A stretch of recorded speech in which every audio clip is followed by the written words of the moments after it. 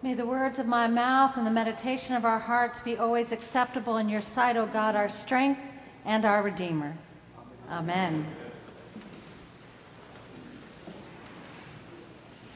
Nicodemus is a complicated character. We see him throughout the Gospels struggling to understand theological complexities, divine mysteries, what the heck is going on. However you want to call it, he is a questioner, a thinker. And so right off the bat, I want to say that today you are in a church that is part of the household of God, who is not afraid of folks asking questions and trying to figure things out, and maybe pushing back a little bit on how to understand things. We in the Episcopal Church welcome questions. We encourage questions.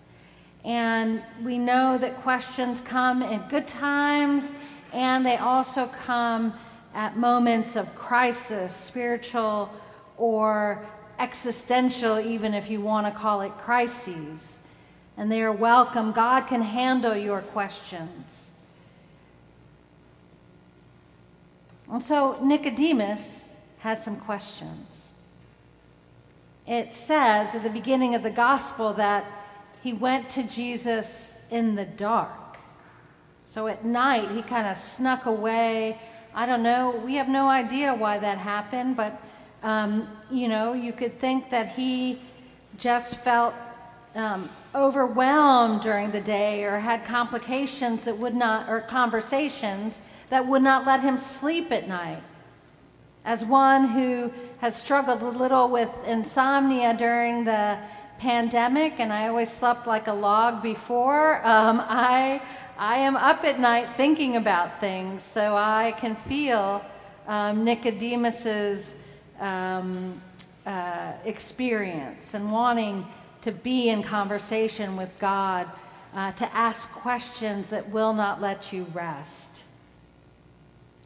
So Nicodemus goes to Jesus in the dark, and Jesus answers Nicodemus several times, beginning with 3 or 4 times, beginning with this phrase, "Very truly I tell you." Now, on the first read, I think of those words as scolding words, like when your mother uses your full name. Hannah Elizabeth Atkins, I know I'm in trouble. Or when I use my kid's full name, Daniel Emilio Romero Atkins, get down here right now, I think of it as kind of a scolding. And yet, upon the 3rd and 4th reading in the Lectio Divina that I do every week with the Gospel, I started thinking that Jesus just wanted to emphasize, not in a scolding way, because God accepts questions, but in a way in which Jesus is saying, hey, this is serious, listen to me, right? This is serious. Very truly, I tell you, that God so loved the world that God gave God's only Son. God did not send the Son into the world to condemn the world, but in order that the world might be saved through him. Now, this is a response to Nicodemus's, wanting to know, how can you be born above? What are you talking about, God? What are you talking about, Jesus? What are you talking about? And sometimes, in the middle of loss, in the middle of sorrow, even I can say, God, why is this happening? And again, God can take our questions. What does this mean? And the answer that God always gives is about love and healing and redemption.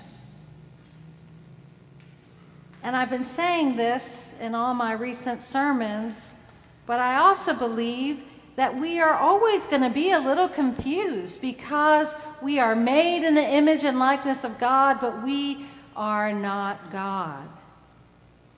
We're never going to fully figure everything out. God is God. God is all in all. And it is our job to search in those moments of crisis for a way to grow in understanding, but also to grow in trust that our lives and the life of the world, that our hearts and minds and journeys are in God's hands. So I was given this very weird Christmas present that I didn't pick up until a couple of weeks ago. It's a book. I love reading, and I didn't pick it up because I thought that it would be kind of depressing, because the title is, what's the title? The Dictionary of Obscure Sorrows. So I was just like, oh, why am I reading this? And so I put it away, but I picked it up, and because I have to, it's actually like a dictionary of obscure experiences or feelings. And so the author, John Koenig, writes in different chapters, he makes up words for things that don't exist. It's a New York Times bestseller, and he makes up words and explains why he's making up these words, and giving them over as a suggestion to whoever makes the decisions about what gets into the dictionary. But he's making up words for experiences that can leave you feeling lonely. And by putting a precise definition on these words, he, I think, in some ways, is doing what both Nicodemus and Jesus are doing in this conversation in the gospel. They are closing the gap between uncertainty and loneliness. Nicodemus reaching out to Jesus, and Jesus reaching out to Nicodemus to be with each other in this experience of questioning and trying to figure out what life and eternal life is all about. And so in this book, I ran across a word that is offered to us to describe an experience. And the word is amenorrhosis. Amenorrhosis. And the definition that the author gives is the half-forlorn, half-escapist ache of a train whistle howling in the distance at night. So as soon as I say that, you can all hear the lonesome whistle, right? But there wasn't any country music back then, so that's not, I don't think Nicodemus is talking about the train whistle, but I think today in our experience, we can think of that train whistle as a feeling of loneliness, of wanting connection, of what's out there, what's in the distance, what is happening at night. So the author goes on to explain why he picked this word, amenorrhosis. And it says it's from amen, which means so be it, plus neurosis, which is an anxious state, plus a word I'm going to butcher a little bit, amanuensis. Anyway, we'll look that up. It's a word that means an assistant who helps transcribe newly composed music. Anybody know what that word is? Anyway, I'll write it out in the sermon transcript. But from those three definitions, so be it, an anxious state, and an assistant who helps transcribe newly composed music, he gets this feeling. He says, a train whistle is the sound of air being forced across a gap which serves as a poignant reminder of all the gaps in your life. Amen, neurosis. This past week, a young man, father of a 4-year-old, died suddenly of a heart attack. And I was in the midst of what you could call, amen, neurosis, sorrow, deep sorrow. And it consumed me for a couple of days and continues to haunt me, like, why? How can you be born from the flesh and the spirit? How can you be born again? Why does this happen? These moments of faith and longing, these moments of awareness in the gaps of our understanding, like Nicodemus, are moments to get closer and a moment of growth, to get closer to Jesus and experience a moment of growth. Jesus says these things, that God so loved the world that he gave his only son, and we have come into the world to condemn the world. Not to condemn the world. Lord have mercy, erase that. God came into the world not to condemn the world, but to liberate, to free, to heal the world. And I'm sure that we can identify with moments in which that feels a little hard to believe.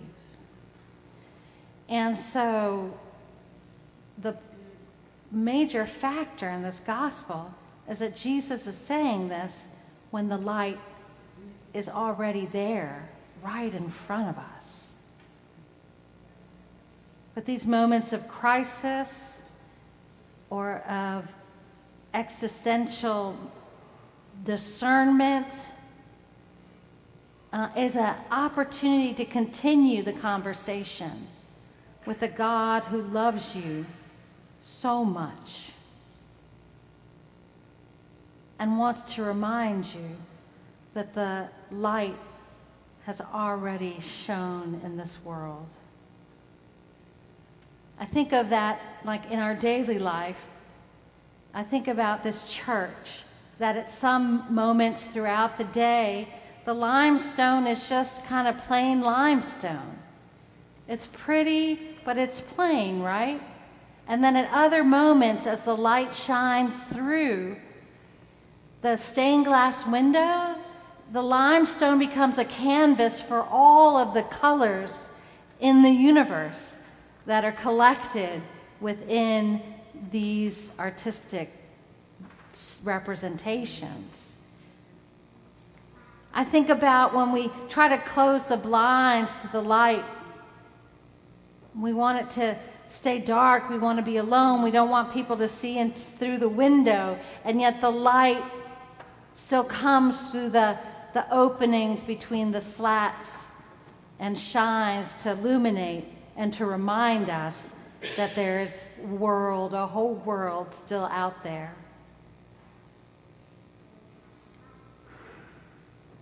Jesus closes the gap not by shutting down Nicodemus's questions, but encountering him in that amen neurosis and reassuring him that very truly I tell you, you can be born again of the Spirit, a spirit of healing, a spirit of grace freely given, a spirit of connection.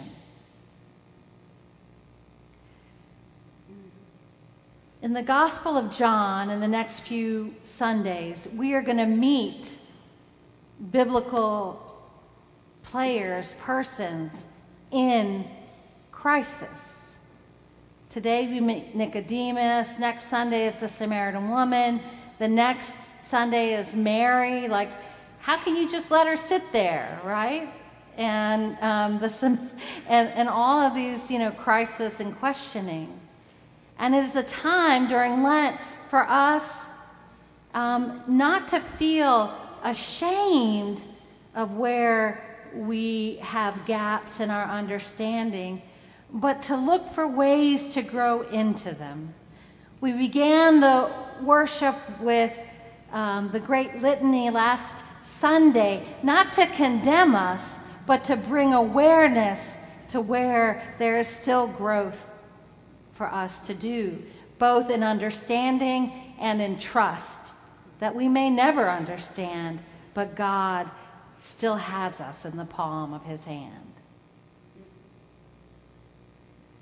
And we began the service today reading the Ten Commandments, not as 2 stone tablets to break over your head, but as a guideline to live a life of meaning and purpose, as a guideline to a life that is whole, and where you can hear Jesus saying to you in the darkness of your questions, very truly I tell you, you can be reborn from the Spirit. You can remember that the light is already in the world, and you can know for sure that God is not here to make your life harder, but to walk with you the entire journey. One last thing. In the Gospel of John, this is a quote from Carolyn Lewis, and she says that who's a John scholar, but throughout the Gospel of John, the word belief is not a noun. It's never a noun. It's a verb. It's a verb that needs to be engaged in your life's work, in your life's thinking, in the complexities of your heart, in the delight of your soul, in the agonies, in the struggles, in all of it. Belief is not a noun that you just get at one point in your life. Belief is a verb to work on and engage every step of the way. Even, or most especially, when you are experiencing amen neurosis. Amen.